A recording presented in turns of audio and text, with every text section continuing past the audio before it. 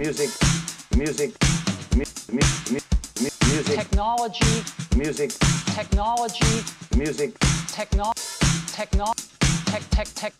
music, technology.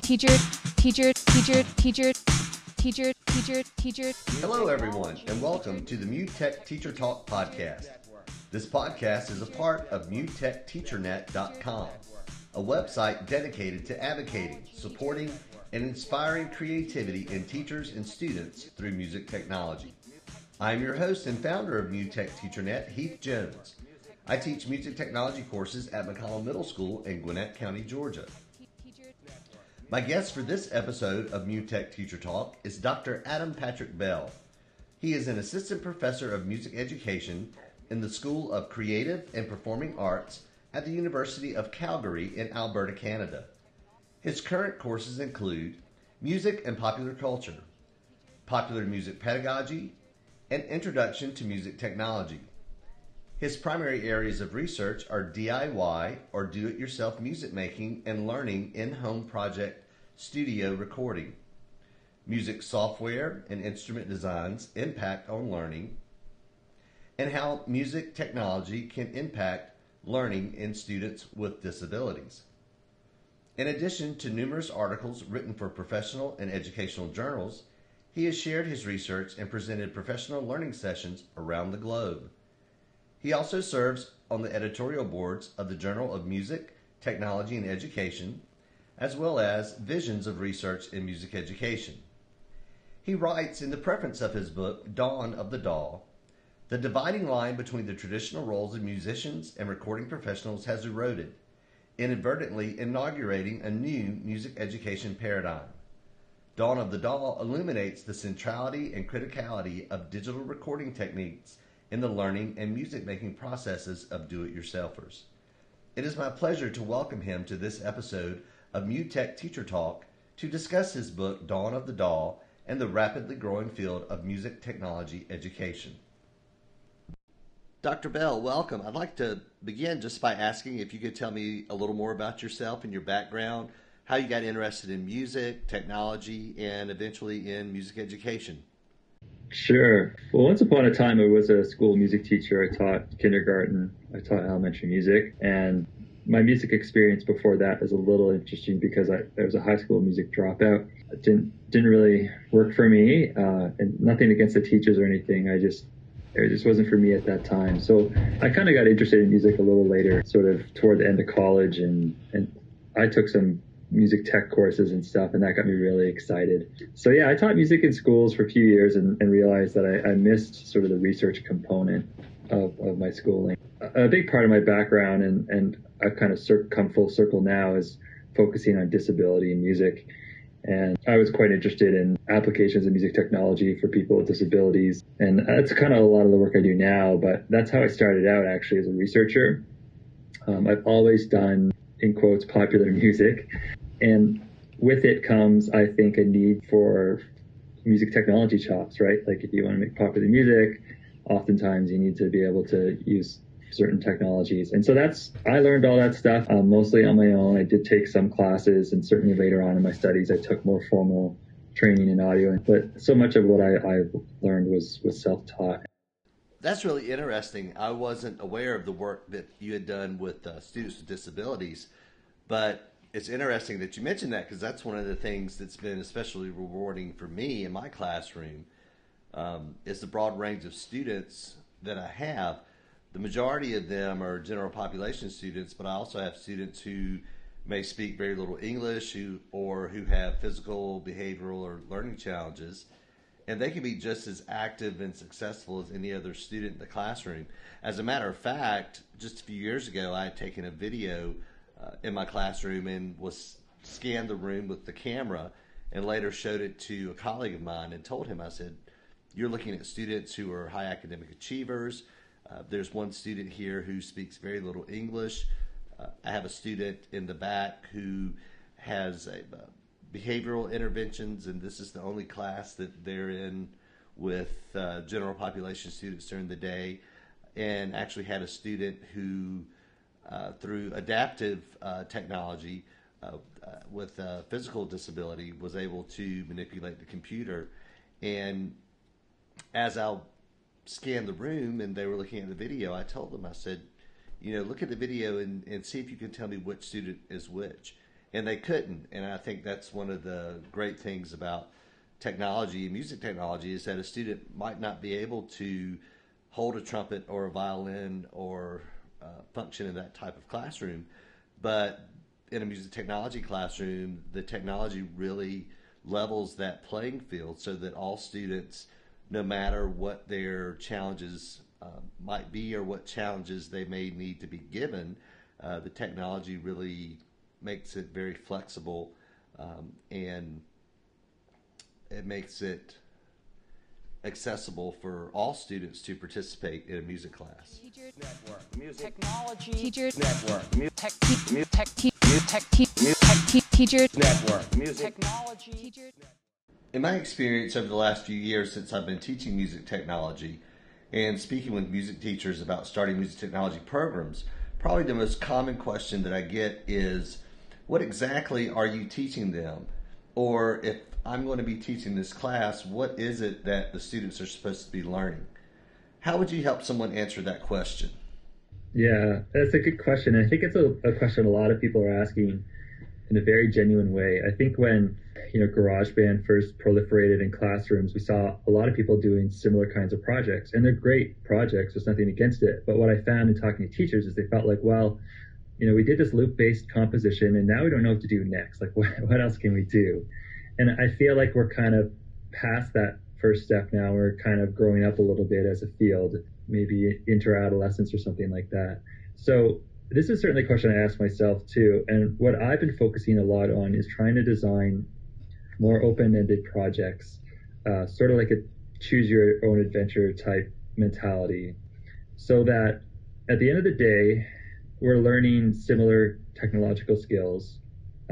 They might differ somewhat, but if anyone's concerned about covering certain curricular things, like those things would still be covered.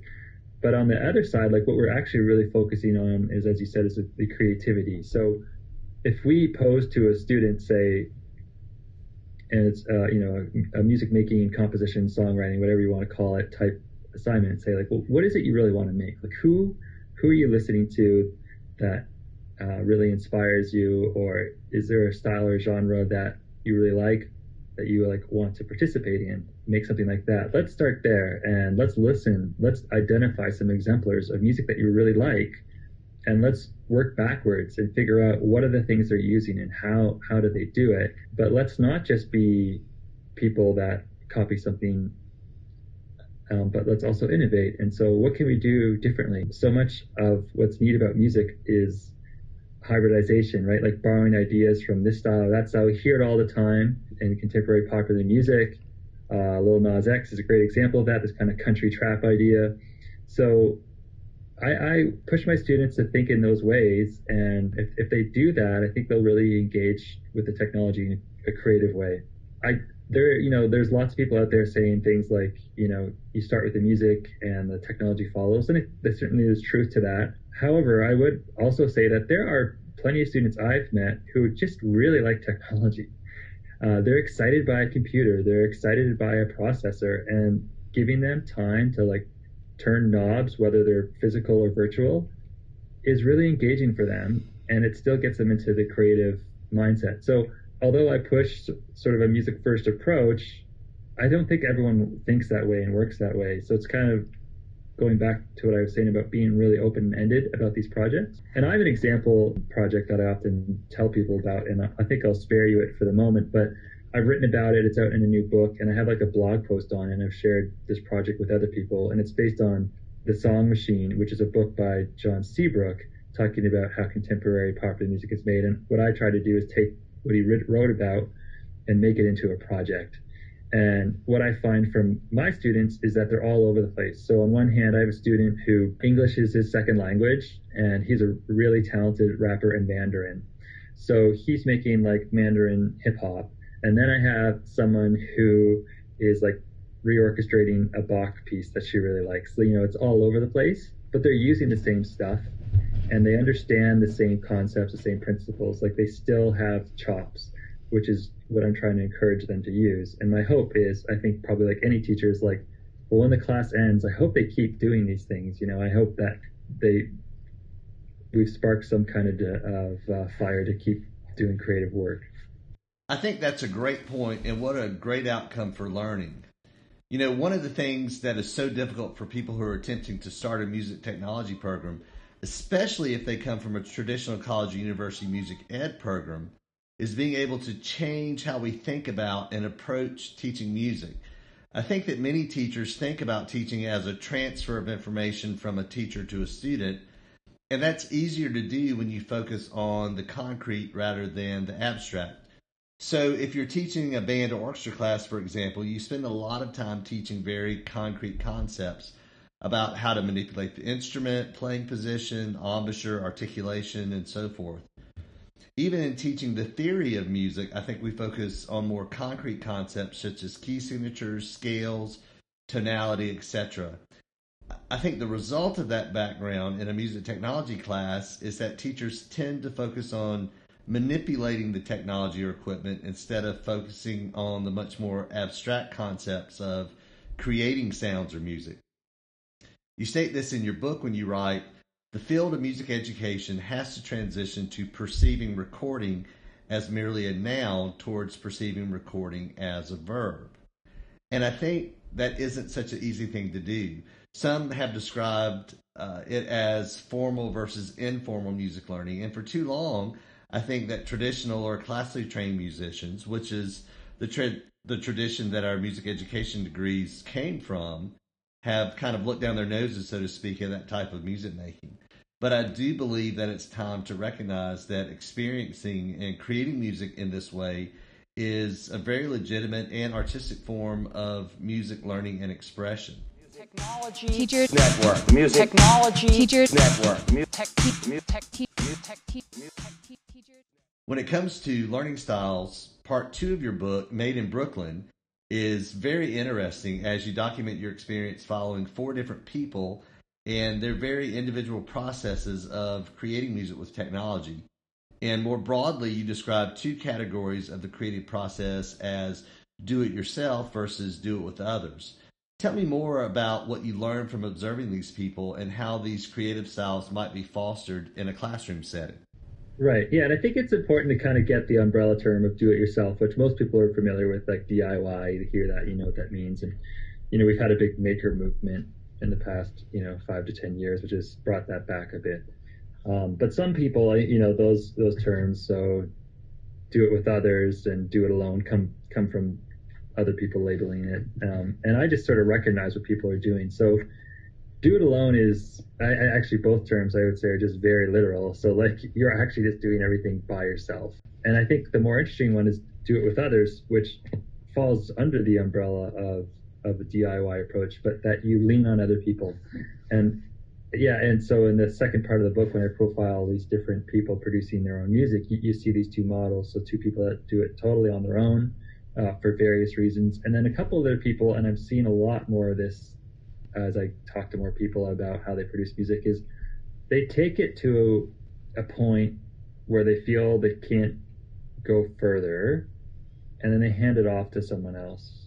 And they collaborate, or they help out, or, they outsource some aspect of their music production. So what's interesting about that is that's going back to like John Seabrook's book on the Song Machine. And if you look at there's an article recently about contemporary pop music, at least, almost everything is done collaboratively now. It's pretty rare that someone just writes a song by themselves and produces it and gets it out there, kind of thing. So when you think about what we do in schools, if we're trying to model real world practices, I would try to get students familiar with kind of what's going on out there and how things work. Now, I work with college students, and a lot of them, I would find initially at least, really struggle with the concept of having to be part of a group that's going to write a song together. A lot of them sort of resist this idea. They just want to work by themselves, do their own thing. And so I say, okay, sure, if that's what we really want to do, that's fine. But it's important that you know that the way that things work, at least right now, is people usually work with other people. And I'll tell you, a lot of the students that take me up on that challenge at the end of the semester, they're saying, you know what, you're right. I think my music was actually better because I collaborated with someone else. So it's still, all these things in the name of sort of self-sufficiency. But, you lean on each other and you try to draw on each other's strengths. And it can be really fun. Like the classroom you were describing, I have classrooms like that too, where I might have some music majors, but I might also have students that are, studying math or biology, like who knows, but they're there because they wanted to come and learn about music technology. And we go around the room and talk about, the strengths we feel that we have or things that we want to work on. And we can really complement each other. So it can be nice to kind of create a little community in that class for how many ever weeks or months we have together to work on these projects. So that's what I really push. It's not easy from a teaching perspective. Assessment's really tricky with group work and things like that, and sort of sussing out who did what and how to give appropriate credit. But I do think it's very authentic. This is the messiness of the real world in the music industry. You look at like the credits for a Beyonce song or something, it's like a huge list of people. So, it's challenging, but it's reflective of the real world, and that's why I really try to encourage it. And more to your question about like in schools, I think you can try it out. I don't know. I think often schools are a little more constricted by curricula, whether it's mandated by a school board or a state or, in Canada, our provincial governments, because we're provinces instead of states, they control the curriculum documents. So it's kind of at that level. So it just sort of, those things, I'm conscious of these sort of real world restrictions that teachers have on them. Like, well, can I actually do these kinds of projects if it doesn't really work with the mandate of the school board? So, yeah. Yeah, and one of the things that I found, and certainly, the students that I get don't necessarily choose to be in the class. A lot of times they walk in the door and go, so what is this music technology thing? And a friend of mine that when I was early on in teaching this, I'll never forget, he said, you have to be ready to embrace the chaos. Yeah, I don't have a point of reference from doing this in school, but I think they do appreciate it. And it's funny, like, we're talking about technology. We live in a time where like my students come into the lab and they all just look at their phones and don't talk to each other. And, for me, that's weird, but for them, it's not. And, it's just kind of how things are. And it's nice for me to see them kind of interact with each other and just really focus on music for a period, and like no distractions. They're just like really focused and, they get into that kind of like Zen flow state where they're just like having fun and they're like, oh, class is over, that's like a great feeling as a teacher when the time flies because people are really invested in learning. It's almost sounds corny, but it's true. If you can create projects and you can create a context in your classroom where, the students are really buying into this way of making music and they're really invested in it, I think that's like my end goal. And I talk to them about that as well, because what you're talking about, embrace the chaos, I might lift that term. I say similar things. And that can be a little uncomfortable for students coming from a context that's sort of more strict, more formal.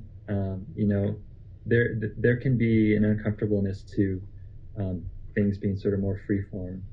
And I think as a teacher, you need to look out for that. I certainly have had students that need more structure. They need more guidance. And so a big part of my job in the classroom is checking in with everyone, and just doing taps on the shoulder and saying, hey, how's it going? Like, what questions do you have? Because I find that a lot of students, they won't ask questions. They'll sit there and get frustrated. So they actually need like you as the teacher to like take that step and say, how can I help you? Now, I get that it'd be different for younger students. And it's also cultural too. Like I used to teach in New Jersey where students were much more outgoing. Here where I'm in Canada, students are more reserved, more cautious about asking questions. So the context of where you teach, I think, changes this somewhat too. Because when I taught in New Jersey, would be hands in the air the whole time, like people just waiting for me to come and answer the questions. But I think, regardless of that, I just really do think it's on the teacher to like really check in and know where they're at. And that, that's an important aspect of assessment, right? Just kind of like constant check-ins and seeing how people are doing. And that sort of dictates what you teach next, as you're trying to like move them along. Yeah, that's, one of the, I think, the beautiful things about the technology is that, if you have, I have, all my students are at their different workstations a lot of the time. So, but if I have a student that's like, oh yeah, I got this, then I go, okay, well, go press some more buttons, go, try some things out. Whereas if a student needs to take a little more time, you really can. Personalized learning is a big catchphrase in education around here. And that's one of the great things about the music tech class, I find, is that you really can. That's probably the closest I've ever been to really personalizing learning from student to student in a classroom. Absolutely, yeah. So I found the same. Music, technology, music, technology, music. This is the first part of my conversation with Dr. Adam Patrick Bell. We will continue the conversation in the next episode of Mu Tech Teacher Talk. If you're interested in learning more about Dr. Bell and his work, I would encourage you to visit his website at www.adampatrickbell.com. If you've enjoyed this podcast, please subscribe and tell your friends and colleagues about it. In addition to the podcast and www.mutechteachernet.com website, I also have a blog at www.mutechteachernetblog.com and the MuTech TeacherNet channel on YouTube that you can subscribe to. And if that isn't enough, you can also stay in touch with us on Facebook at MuTech TeacherNet and on Twitter at Twitter handle at MuTech TeachNet. Please like and share, and always feel free to leave some comments and let us know how we're doing or what you would like to learn more about. Advocate, support, inspire, create the Music Technology Teacher Network. Teacher Network. Music technology. Teacher Network. Music Technology. Teacher Network. Teacher Network.